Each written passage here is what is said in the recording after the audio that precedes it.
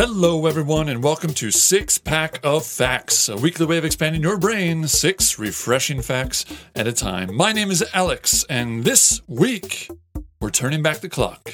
Like, really turning back the clock to discuss the birth of our humble on a universal scale, but magnificent nonetheless, planet, and the day that celebrates it. It's time for the birth of the Earth and Earth Day.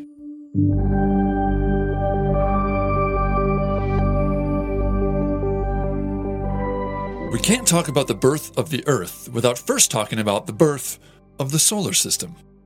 Around 4.5 billion years ago, our solar system was a dense cloud of dust and gas. Something, possibly a shockwave from a nearby supernova, caused that cloud to destabilize and become a solar nebula, a swirling disk of cosmic material.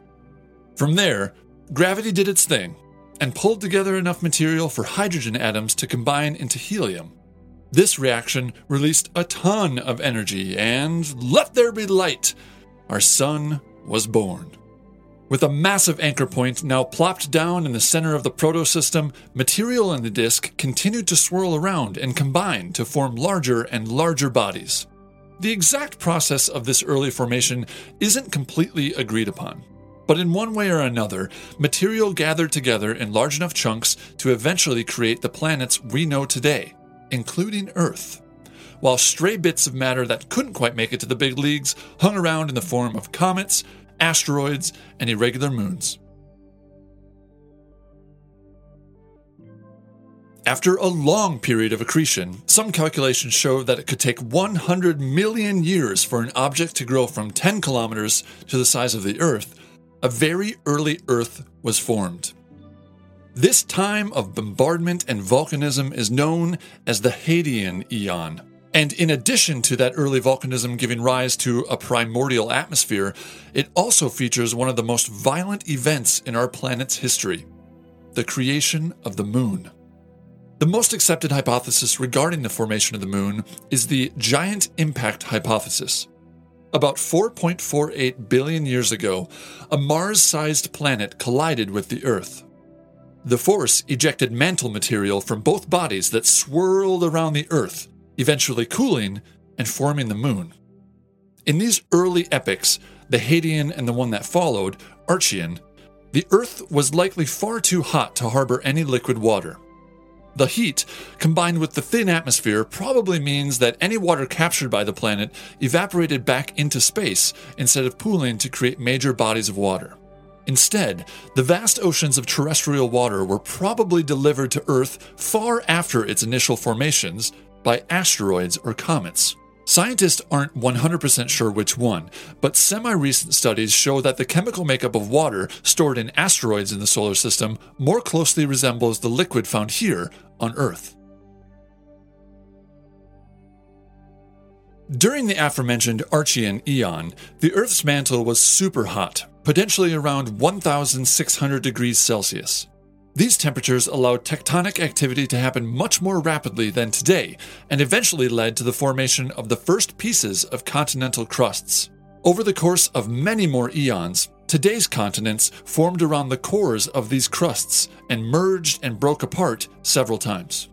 About 750 million years ago, one of the earliest known supercontinents, Rodinia, separated before re-emerging around 600 million years ago to form Pannotia, and finally, Pangaea. That last one broke up around 180 million years ago, completing, at least for now, the geological journey that has led us to the continent layout we know today. Throw in a few totally minor events like the emergence of life and the rise and fall of the dinosaurs, the evolution of primates into proto-humans, then the dominance of current humans, and here we are today. Now that the Earth is officially born, it's only right we turn our focus from the great reaches of the cosmos to the beautiful blue marble we all occupy. Let's get a little eco by talking about Earth Day.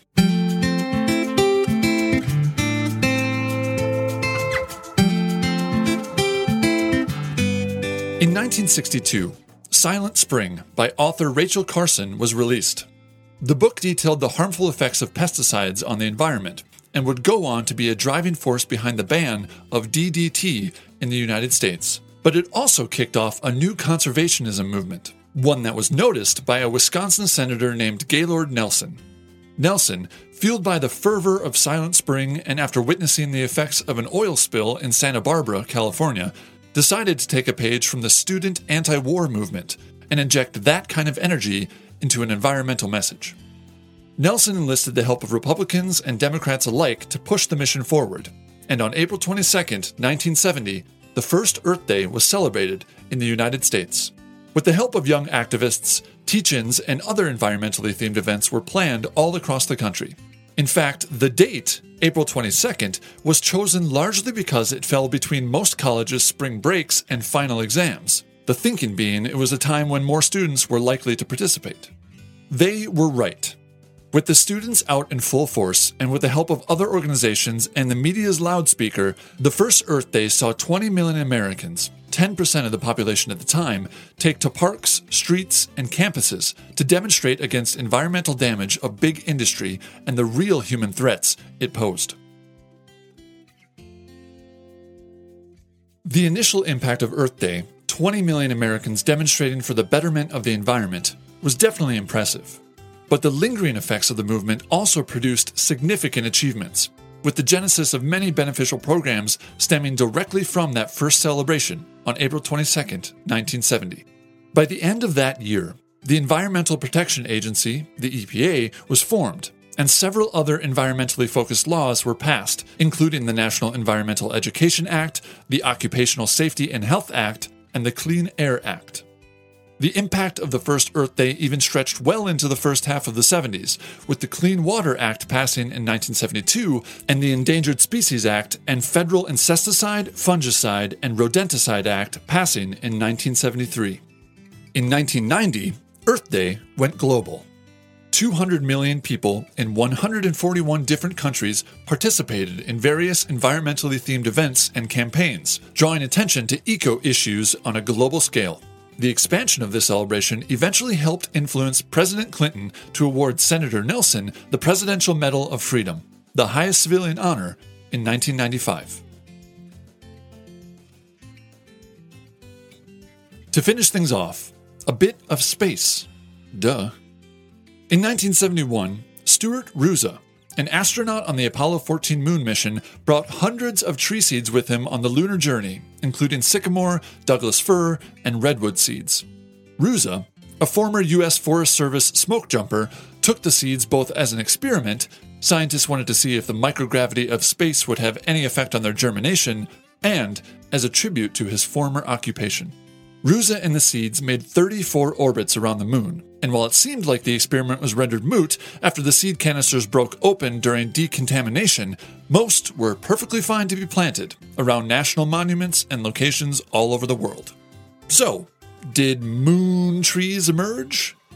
No. The trees did sprout, but after decades of growth, it seems space had little effect on the tiny seeds. But on Earth Day in 2009, it all comes back around. NASA partnered with the United States Arboretum and American Forests to plant a second-generation moon sycamore on the Arboretum grounds in Washington, D.C. And I, for one, think that's pretty cool. There you have it. The birth of the Earth and the day that celebrates it. Happy Earth Day, everyone.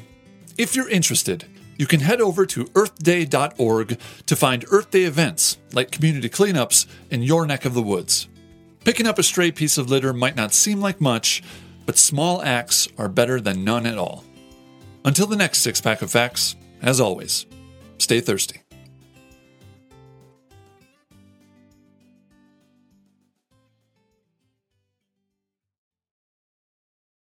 Can't get enough of these refreshing facts? There are 3 easy ways you can help support the show. If you're listening through Apple Podcasts, leave a quick review. Then, make sure you're subscribed so you don't miss an episode. Then, share the show with a friend. The more, the factier. Stay thirsty.